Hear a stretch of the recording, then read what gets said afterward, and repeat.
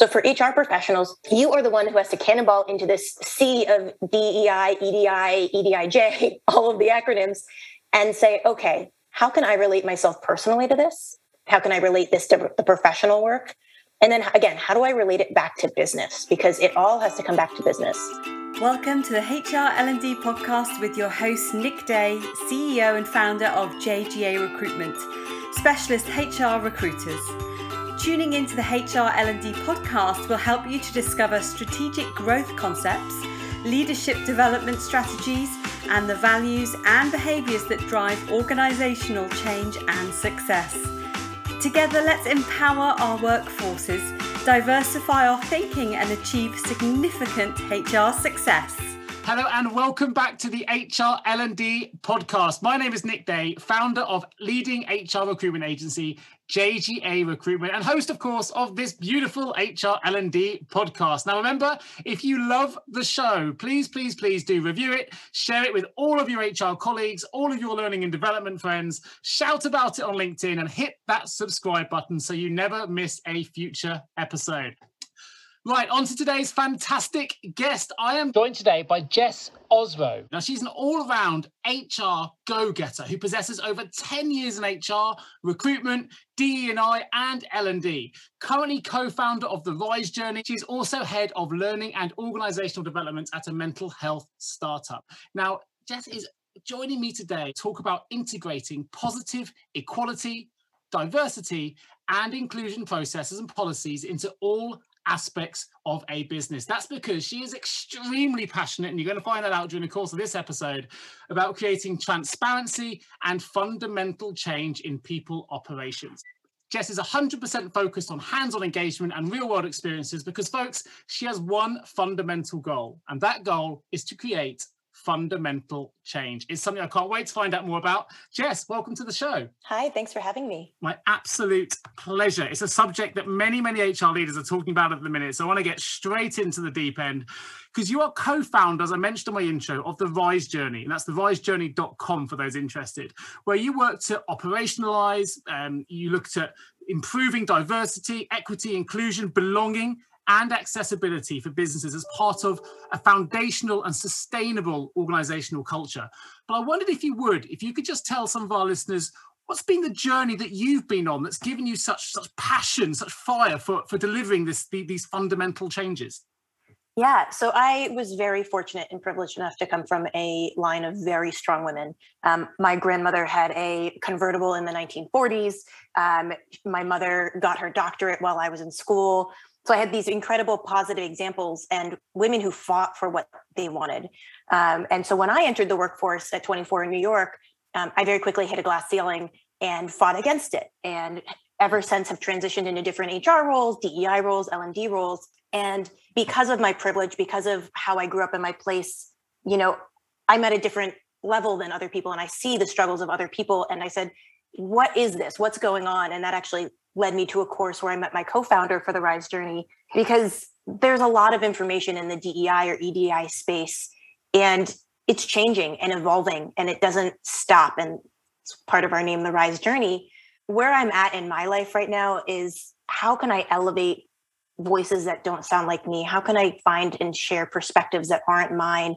Who can I connect with to broaden my horizons? And then on the business front, how do I embody that for others? How do I support organizations with those perspectives, with those ideas, with those stories, so that they can not become better, but become more worldly, so they can improve? We live in a capitalistic society for the most part. DEI or EDI or DEBA, whatever you call it, it's good for business. It's good organizational development. And so, starting from strong women, moving into how do you make the workplace better for everybody and more equitable for everybody is kind of a really natural landing spot for me that I did not anticipate from the beginning. Sure. I mean, something that I guess everyone will recognize here is building inclusion and belonging into the remote world, particularly post-pandemic. Now people are working remotely as well. It's a huge subject for any podcast to really try and tackle. But you've got significant experience here in really helping businesses to become more inclusive, to really help champion their diversity, to improve their cultures, and ultimately create spaces for employees to bring, as you've termed it on your website, their whole authentic selves to work. Tell me about the work you're doing then to make that happen, and why it's so important that companies do embrace this fully. Yeah, so I want to address, many of your listeners are going to say, oh, authentic selves, like it's one of those hot button topics right now. And to do that, there needs to be psychological safety. And again, another keyword that you hear often. And pretty much to me, what that means is they feel safe to be themselves, to show themselves, to, authentically be themselves. They're not afraid. And so when we talk to businesses, it's saying, what problems as a business are you trying to solve? And starting with that, because ultimately, good DEI, bringing your authentic self to work, it all comes down to doing good business. Doing good business means doing good by your clients, your customers, your employees, your financial situation. They all come together. And that's the flaw I see in a lot of other DEI consulting agencies is they're not bringing that piece in. And DEI has to relate to the strategic plan. It has to be integrated into the strategic plan. So when we talk to companies, specifically about remote work, and we've just proved with the pandemic that most jobs, of a certain type can be done from home or remotely. You say, where are those gaps? Do you need people in office? What is the difference? What is the culture difference? And you think about flexible scheduling, when you allow people to work from home or from anywhere, all of a sudden you've opened up your talent pool. And so you can be more diverse. And so all of these pieces connect together. And so it's really hard to say you're solving one problem. So when you solve ideally the authentic self problem, you have to integrate in, okay, is my, diversity of the workforce. You have to integrate in flexible scheduling. You have to integrate in performance management, all of these other pieces. So everything is really tied together. I think it's quite an exciting thing for HR leaders, this, right? Because I think now there's a real awareness globally that HR leaders and HR departments and L&D departments are actually have a huge role to play. It's a real fundamental, significant role to play in helping business to really unleash their employee potential, right? And I think we've seen that during the pandemic and how people have responded, the way that people have been able to be agile and really just to adjust to the changes that have been thrust upon them. And I guess they've probably never been worked harder either than they are right now with all the different things that are going on, the new worlds of working, the future of work and all that goes with it. So what would you say are the kind of the fundamental foundations that an HR leader needs to consider if they really want to start embedding a positive ED&I culture within a business? Are there some simple steps or I guess, what are the stepping stones they need to start embracing to start getting those things in play? Yeah, I think to not be afraid to be wrong and to just have your eyes and ears open. I talk about this a lot that, professionally, I'm very proud of what I do. I have a lot of pride.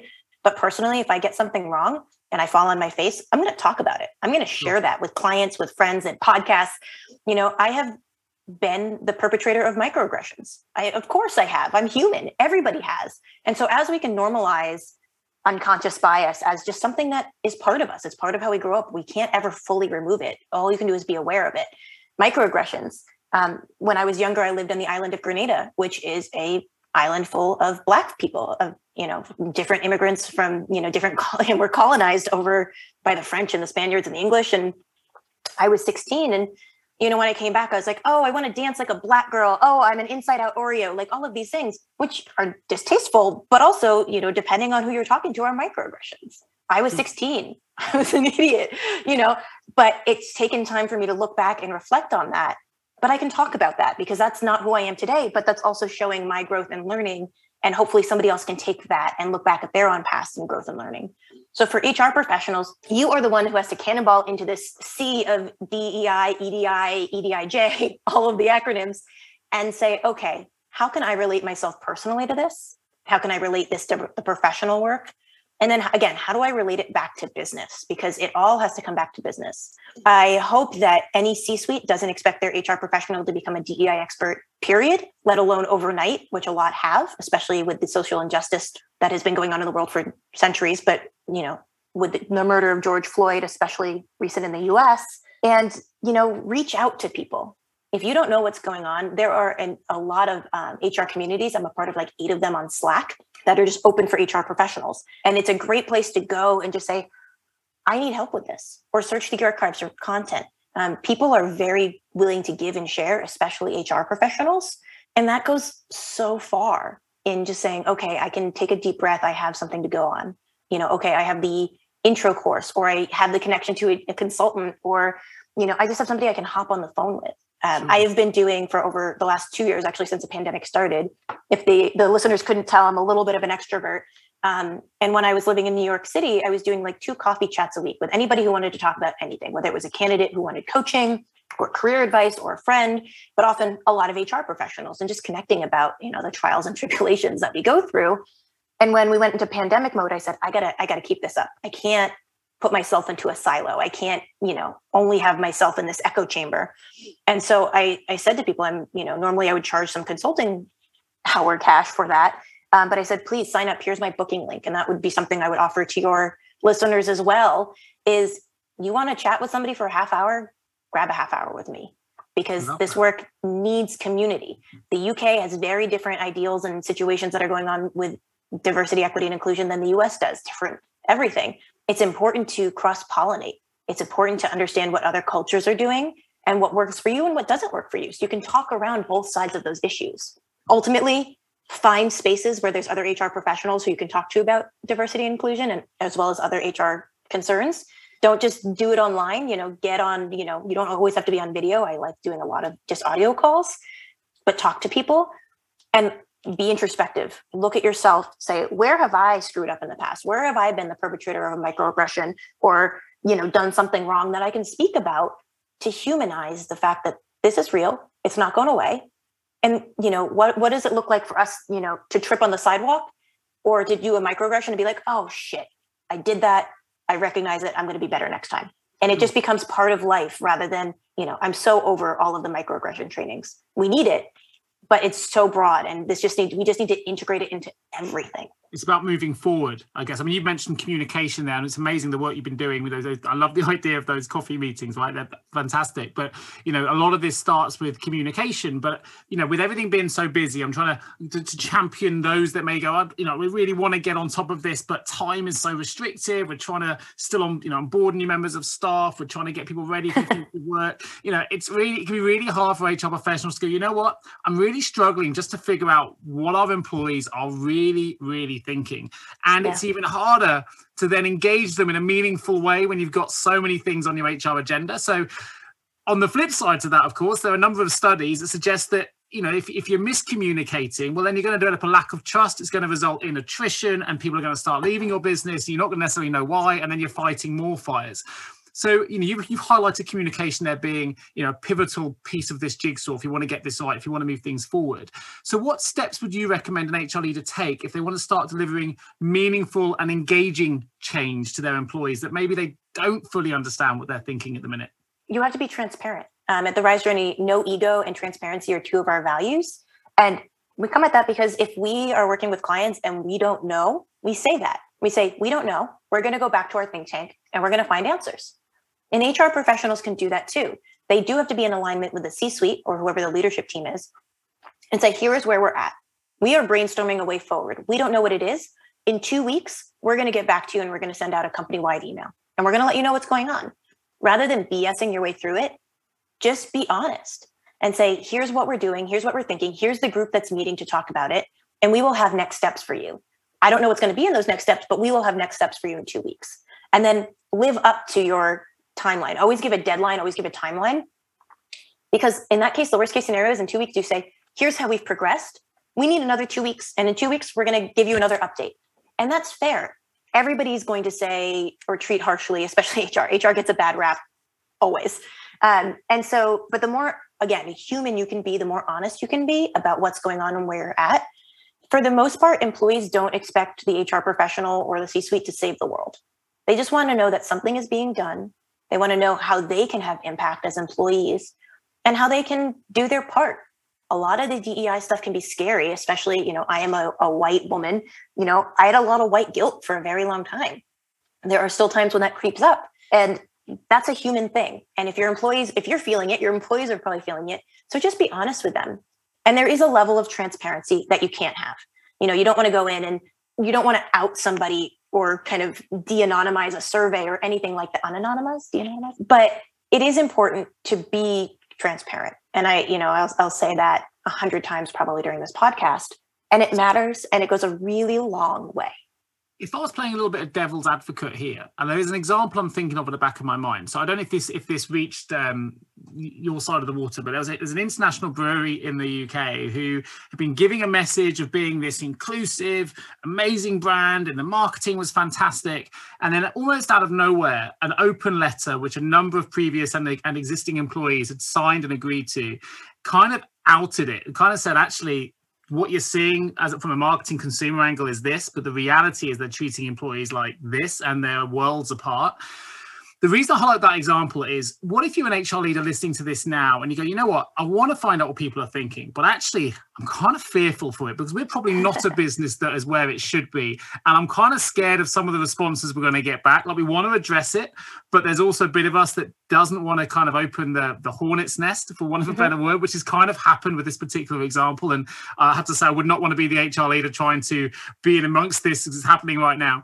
But what would you say to those people who, they're desperate to make change? You want a more inclusive culture.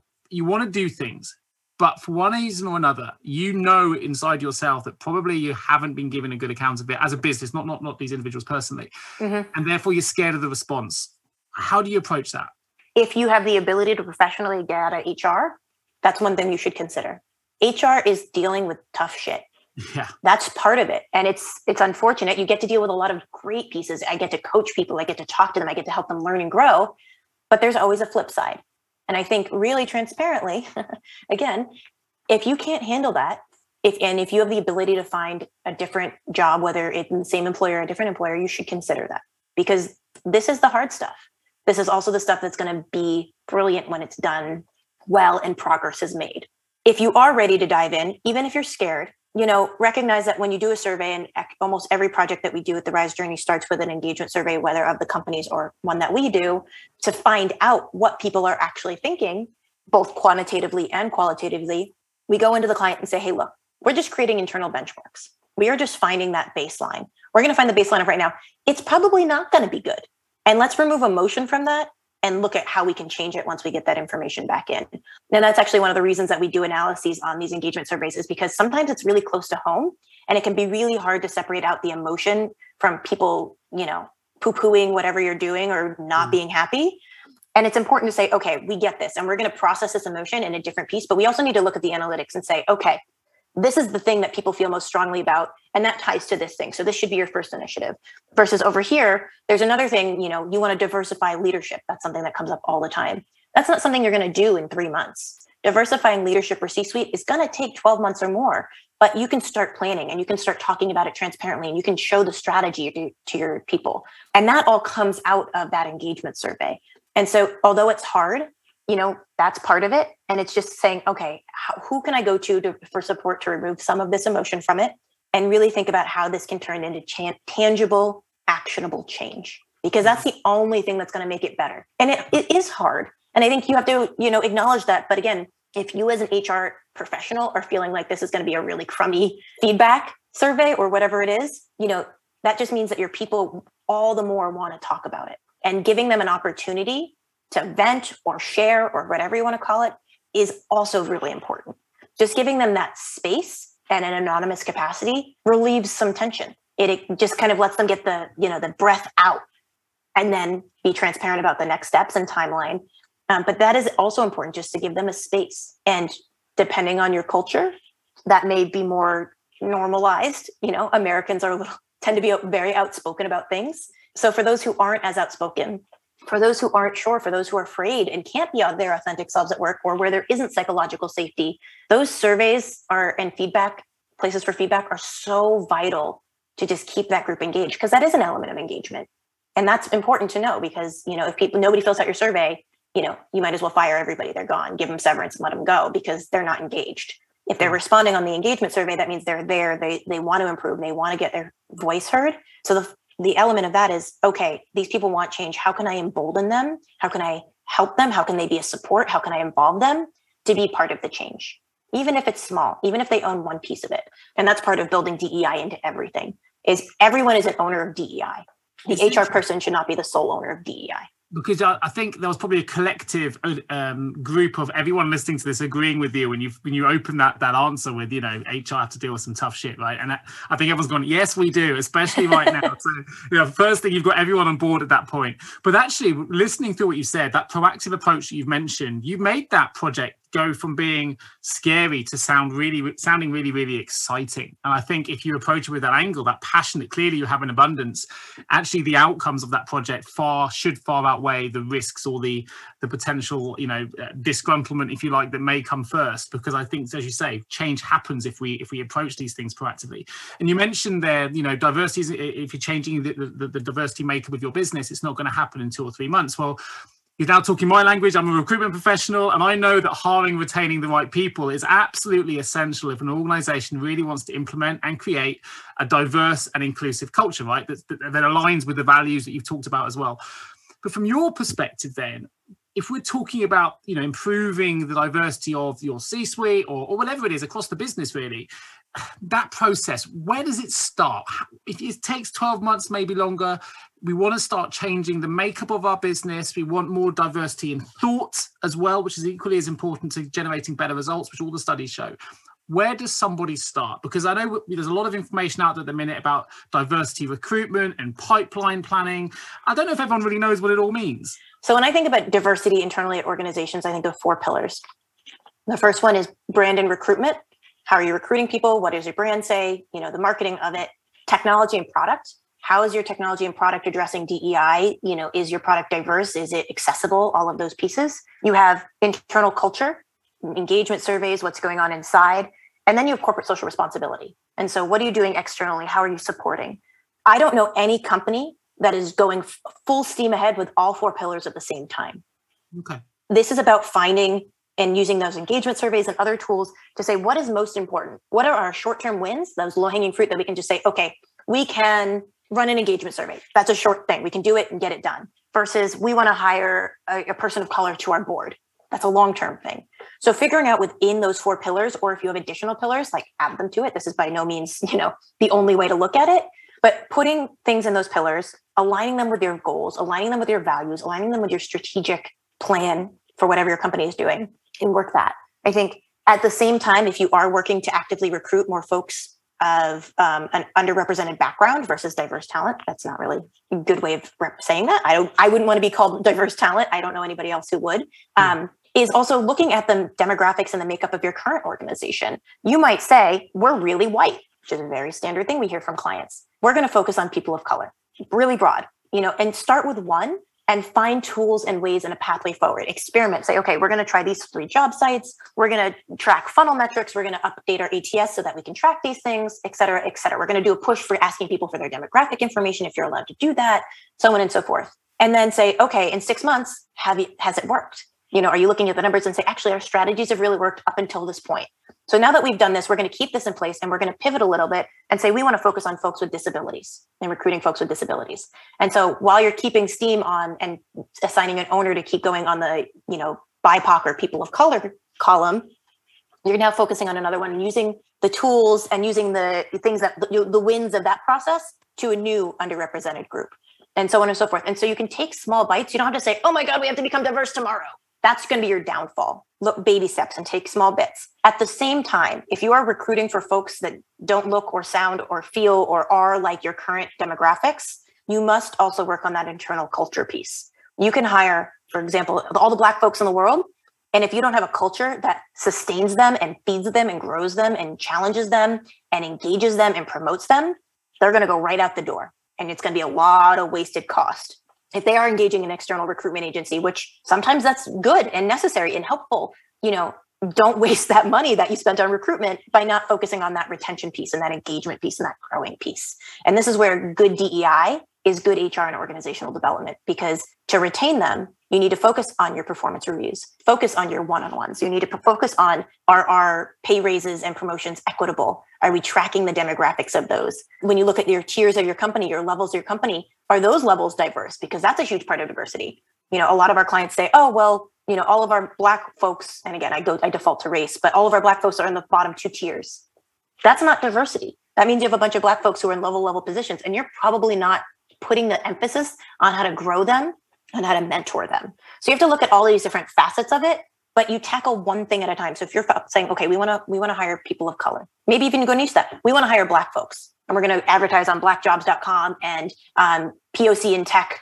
And then at the same time, you say, okay, we ran our engagement survey and it said that people want more mentorship. So we're going to work on building out a mentorship program, and we're going to make sure it's diverse, and we're going to make sure and this is how we're defining diversity.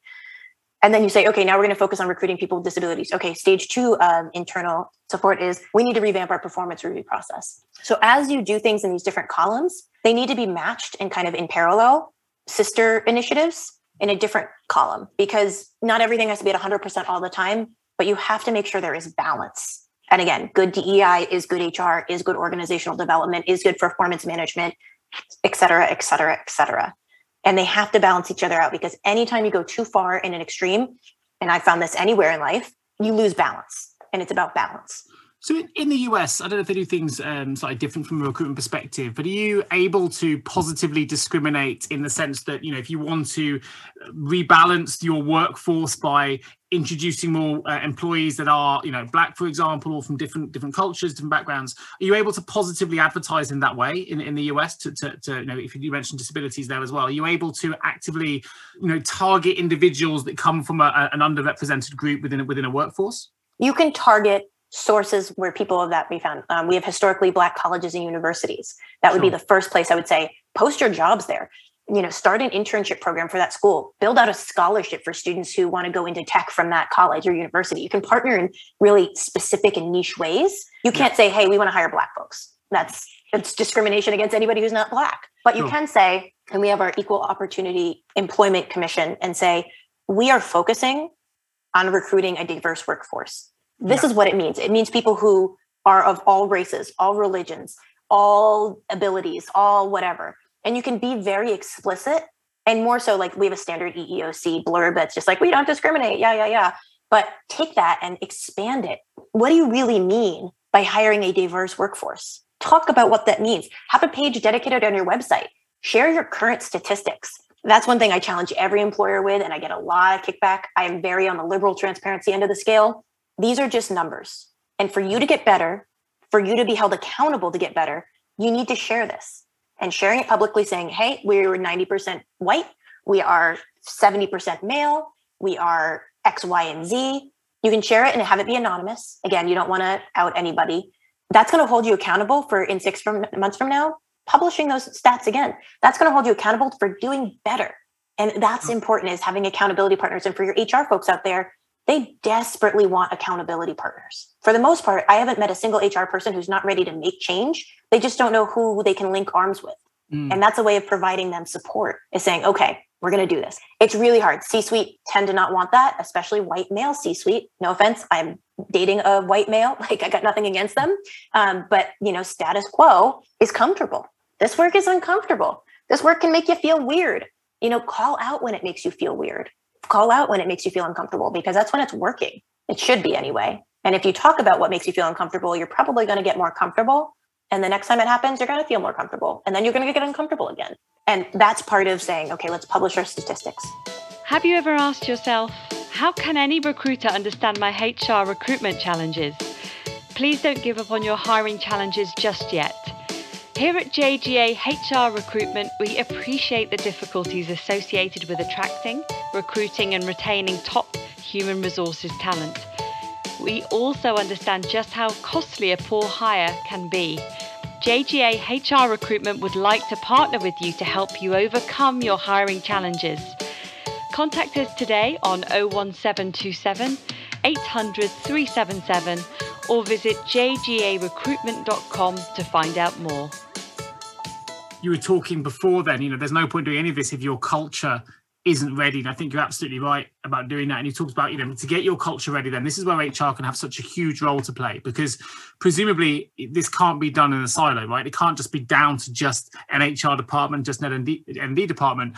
We need to be building in ED&I to all aspects, policies, procedures, whatever it is that comes in. So it really does find its way through all facets of an organizational structure, all facets of a business, all departments, so that when everyone's hopefully on board and everyone is following that universal path, that's when you can start retaining the employees, attracting and really improving the culture of your workforce? And is that, am I correct in thinking that's kind of where you were going with it? But if the culture isn't ready, you're going to lose those individuals? 100%. You open a door to let somebody in and they're, going out on the back porch, they're in and out. And this isn't just about race. This is about all of the elements of diversity. And I actually have a slide up from a presentation I'm doing later today. And, diversity is broad. It's race, ethnicity, gender identity, sexual orientation, age, social class, socioeconomic background, ability, disability, religious beliefs, national origin, political beliefs, languages spoken, parenthood status or caretaker status, military.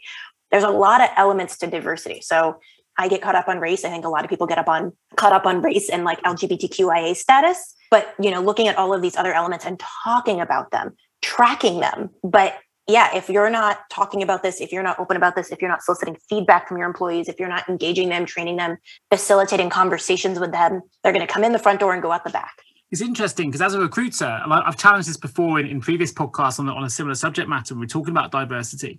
Is there has been a real, I don't want to use the word, but it's there, trend for businesses to be seen to be doing the right things. But when you look at what they're actually doing behind the scenes from a recruitment perspective, a lot of these positions where they're championing diversity, bringing in experts, diversity experts, diversity managers, whatever it might be, they're often on short-term contracts. And that always for me goes the wrong way around. Like, are you committing to this over the long term, or why do you think you can suddenly make the whole change on a and I appreciate, this isn't saying for all businesses, sometimes maybe they want to get the things in place for someone else to take over and keep it running, but it did always strike me as interesting, which when this kind of suddenly took hold, certainly here in the UK from a recruitment perspective, it went mad and everyone was suddenly trying to, pandering to get their diversity processes and values out to the market and out to the wider world.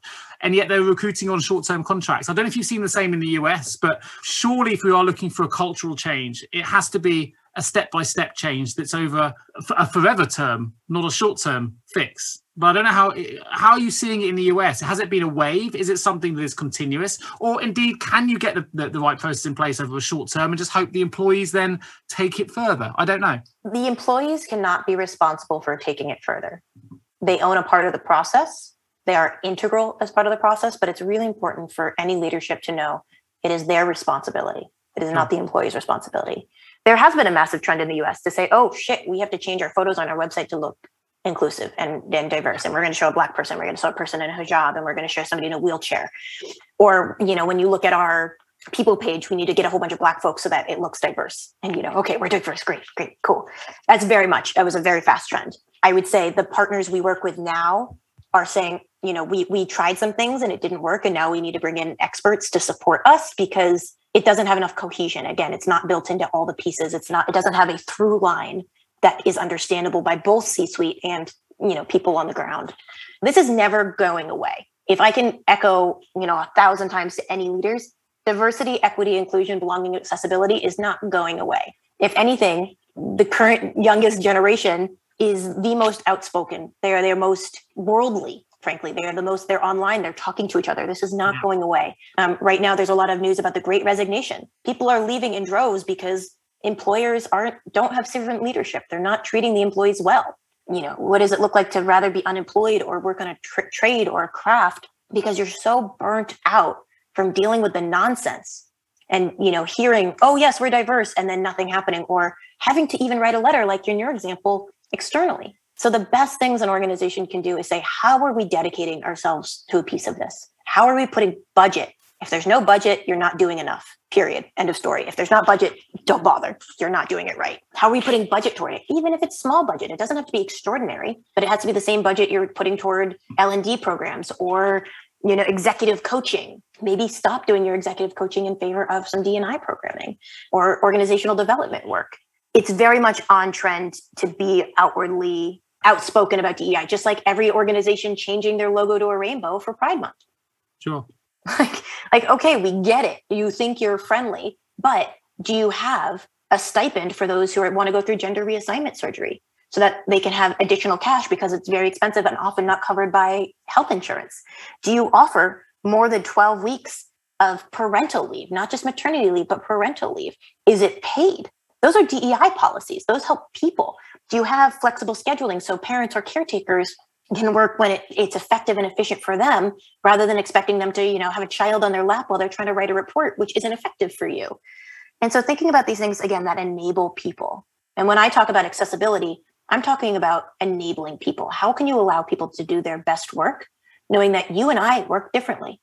How you work is not necessarily the best way that I work, but how can we create a workplace that enables both of us to do our best work? One of our advisors, Jen Swain, is a COO at a nonprofit, and her organization is piloting a 4-day work week. And what does it mean to have a 4-day work week? And without cutting pay, mind you. And so if you look up the Res journey and look up Jen, and she has written a couple of articles about it, and it's really interesting because it's an experiment. You're trying something new. It could fail miserably. It could be the best thing that your organization has ever done, but try something. Try doing 6 months of paid parental leave and see how you're retaining parents. Try offering fertility benefits or, egg freezing benefits. And I'm actually going through the egg freezing process right now. And my organization allows me $5,000 of reimbursement on it. That's allowing me to go through that process. That's going to help retain women. Look at how many people use that. And then how are they retained? What's their retention, average? And so taking a look at these policies and directly what the impact is. And you're going to have to do that because it isn't going away. I think you made some excellent points. So the 4-day week one's an interesting one because this is quite hot in the UK press at the minute. The BBC have just announced, I think literally today, some of the results from an Icelandic study, which have been very, very positive about certain companies going to a 4-day week, and they've seen some really, really positive results. And is the 9 to 5:30 here in the UK, Monday to Friday, is it a bit old fashioned now? Is it time to wake up and try something new? And I think probably now is the time where we can start to experiment, particularly post-pandemic. The world of work has changed. The way that we connect has changed. The way that we meet and socialize and go about doing our business has changed. So I think it's a good time to be embracing experimenting, should I say? I can't get the word out. It's a good time. So I just want to caveat that with the ability to have a flexible schedule or work from home is a privilege. And a lot of people don't recognize that. There are a lot of jobs that are going to have to remain 9 to 5 or remain 5 to 9. They're the third, 3 shifts. It is a privilege to be able to work from home. It is a privilege to be able to open up my computer and do my work because I've had the education and the background and the support and the finances to do so. And it's also really important to remember that because we have a client right now who has kind of the on the road team and has the office team. And we're working on saying, how can we create equitable benefits for the team that can't have flexible schedules? What else can we do to support them? Because a flexible schedule doesn't support them. They can't have it, period, end of story, because otherwise the work won't get done. Sure. So it's really important to think about, what does your workforce look like? Can some of them have one thing and some of them have another, but is it equitable? Are you providing them, even if it's not the same, that they feel like they're both getting the same amount, the benefits that are quality to them? And so being really intentional, again, recognizing if you work at a phone center, you can't, you're going to have your 9 to 5, you have certain quotas, those kinds of things. So it's really important for employers to recognize, for those who can work from home, it is a privilege, or can work remotely, or can work from a WeWork or whatever co-working space. It is a privilege. Not everybody can do that.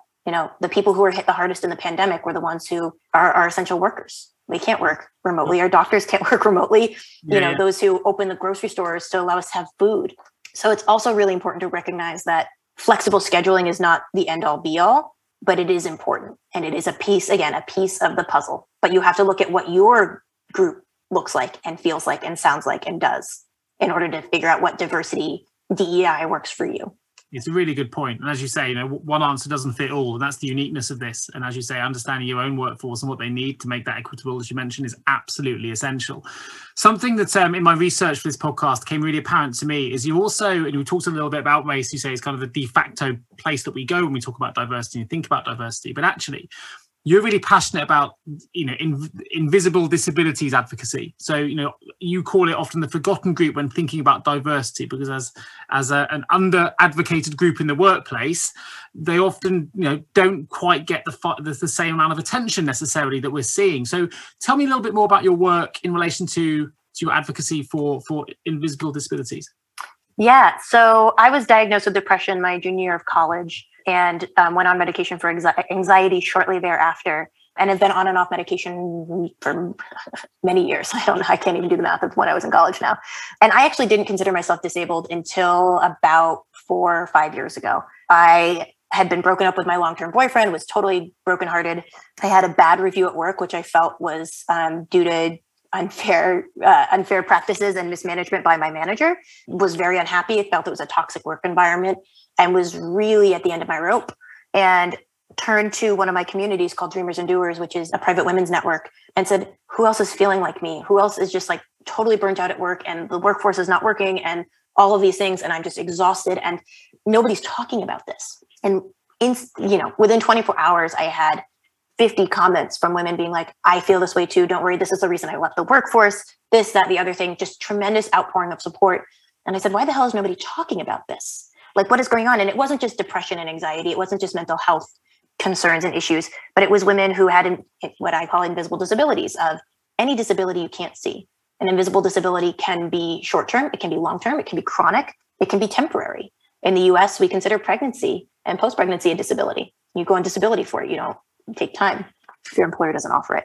And so for me, it was about learning. It was about hearing these voices.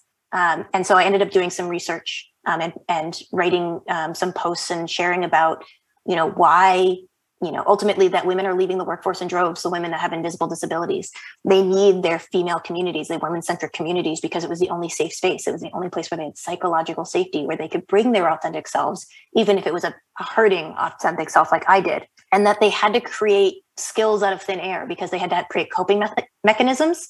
And those coping mechanisms became skills. One woman I talked to, she in college was an undiagnosed narcoleptic. And so she kept falling asleep in class, and her professors would kick her out of class and yell at her and say, like, stop partying. If you're partying this hard, you don't deserve to be in college, and berated her for it. And so she had to figure out how to learn all of her studies by herself with the textbooks, pre really fast, solid internet. And when she decided to pivot her career to become a software engineer, that skill of self-learning, she was able to pick up software engineering very quickly because she had honed that skill because of an undiagnosed invisible disability. That wasn't diagnosed until her late 30s. Wow. So these things are happening and people aren't aware. When we think about the pandemic, a lot of people are going to have chronic disabilities because of COVID. COVID, we don't know how it's affecting us. We don't know if it's going to linger for 2 days, 2 months, 2 years, 2 decades. And a lot of people are going to recognize that there's a lot more limitations in their lives if they've had COVID, if people around them have had COVID. A lot more people are going to have to become caretakers. Our hospitals are going to have to change how they're treating people. It's going to have to become, we're going to keep discovering things about COVID and all the variants that we don't know. And so the conversation about disability is getting much bigger now. There's organizations like Chronically Capable, which help you find individuals with chronic illness or disabilities. There's a lot more clothing brands, unhidden clothing for adaptive clothing for folks with disabilities. So there's not the stigma if you do have to go into the office. You have items of clothing that support, dealing and working with your disability without it being out, because there's always questions. Diversability is a great group if you are disabled or have a chronic illness and you want to just find a community. So it's coming more and more to light, but it is very much a forgotten piece of diversity. And it is hard because you can't see it, at least on the invisible side of things. You can't see it. So you have to rely on HR, and you have to rely on people self-ascribing and saying, hey, I'm disabled. And so that way it can be tracked, and your voice as a disabled person or your voice as somebody with an invisible disability can be tracked. And certainly, I think post-pandemic, we haven't seen the ramifications yet on the impact it's going to have on mental health. I think, certainly in recruitment, I've come across a number of individuals now who are struggling with more agoraphobic type tendencies now. Scared of going outdoors, scared of going back into the social world. They've got so used to working at home, being locked in, that actually the idea of changing that world again, they've created new habits, is actually quite frightening. People have lost their jobs, don't know how to get back into it. I think there's a mental health aspect from that side. There's the mental health aspect of being constantly connected, which I think is having a different impact. So there's certainly a lot of invisible things that we come across as recruiters that maybe the employers that they're working for or have left or whatever, or even homes and families are not seeing. So I definitely think there's an undercurrent here, which will be interesting to see how this manifests itself over the next months and years, because I do think, as you say, the impact of COVID, not just the disease itself in terms of COVID infection, but actually the mental health repercussions of what the impact that COVID's had on the world. And I don't think we certainly haven't got to the end of what that looks like yet. And then to circle back, as the pandemic has proved, a lot of jobs can be done remotely. So what does it look like if you open up and let all those jobs that can be done remotely be done remotely? What does that mean for hiring folks with disabilities? Yeah. Because all of a sudden you've opened up this space where people who can work from home, who need to work from home, who can't go into an office because our subway and metro systems aren't accessible, can have a job that pays them well, where they can have health insurance. the US is very unkind to folks with disabilities in terms of what they're able to do. They can't get married because they lose their disability, because they quote unquote make too much money.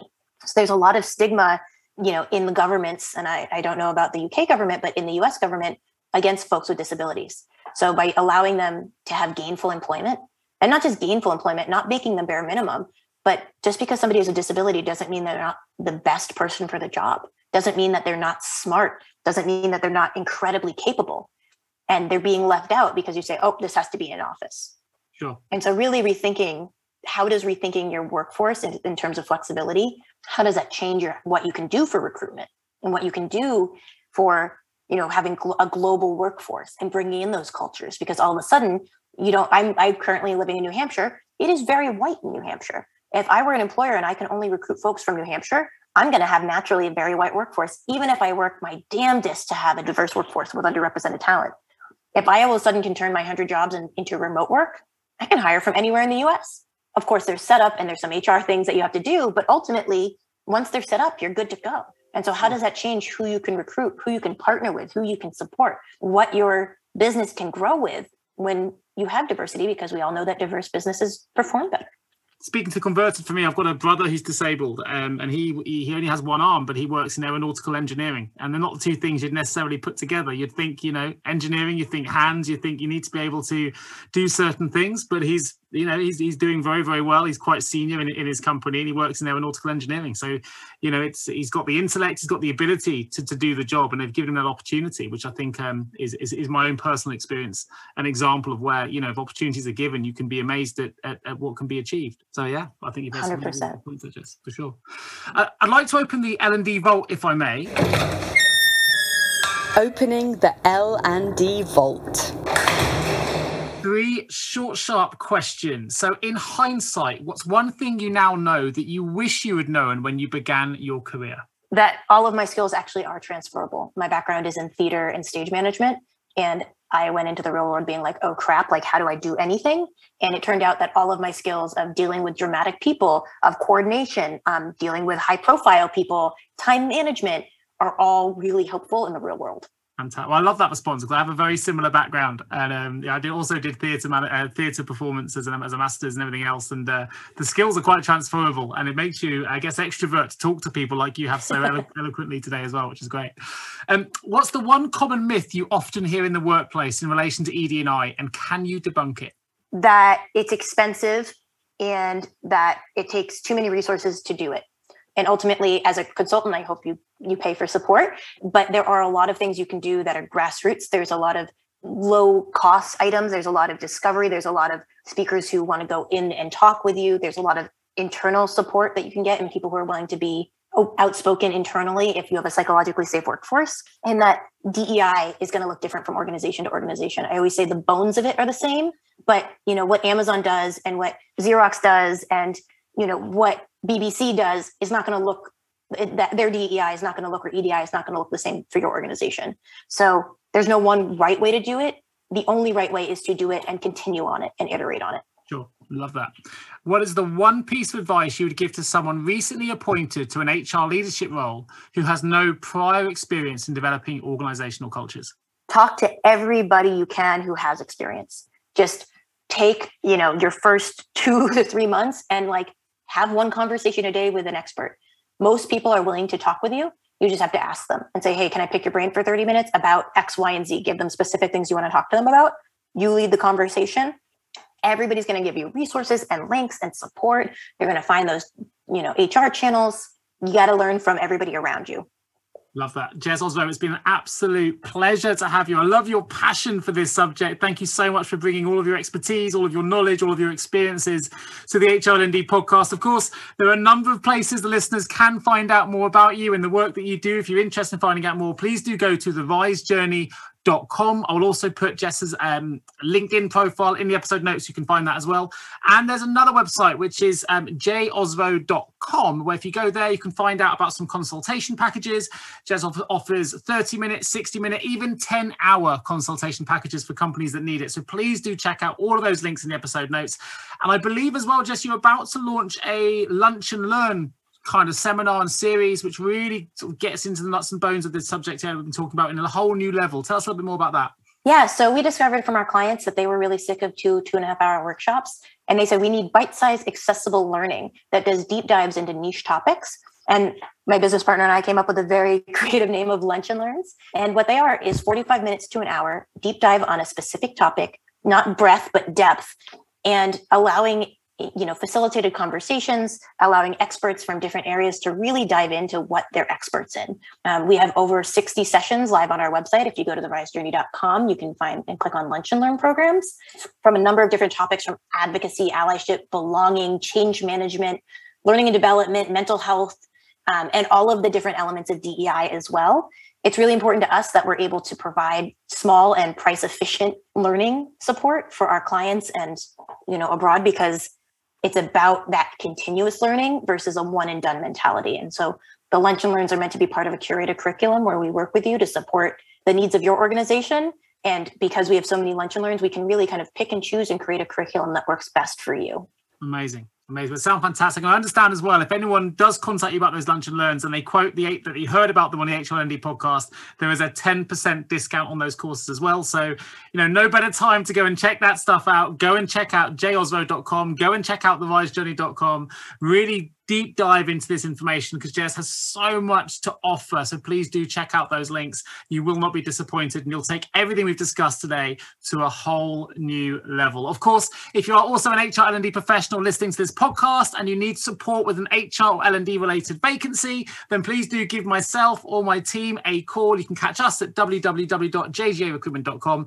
But for now, that's everything, folks. Thanks so much for joining me today. I cannot wait to bring you the next episode of the HRLD podcast real soon. And I just want to finish once again by saying a huge thank you to Jess Osrow for joining me today on the HRLD podcast. Thank you, Jess. Thank you for having me. Thank you so much for tuning into the HR L&D podcast with your host, Nick Day, CEO of JGA Recruitment Specialist HR Recruiters. If you need any help with the current HR or L&D vacancy, then please get in touch with Nick and his team.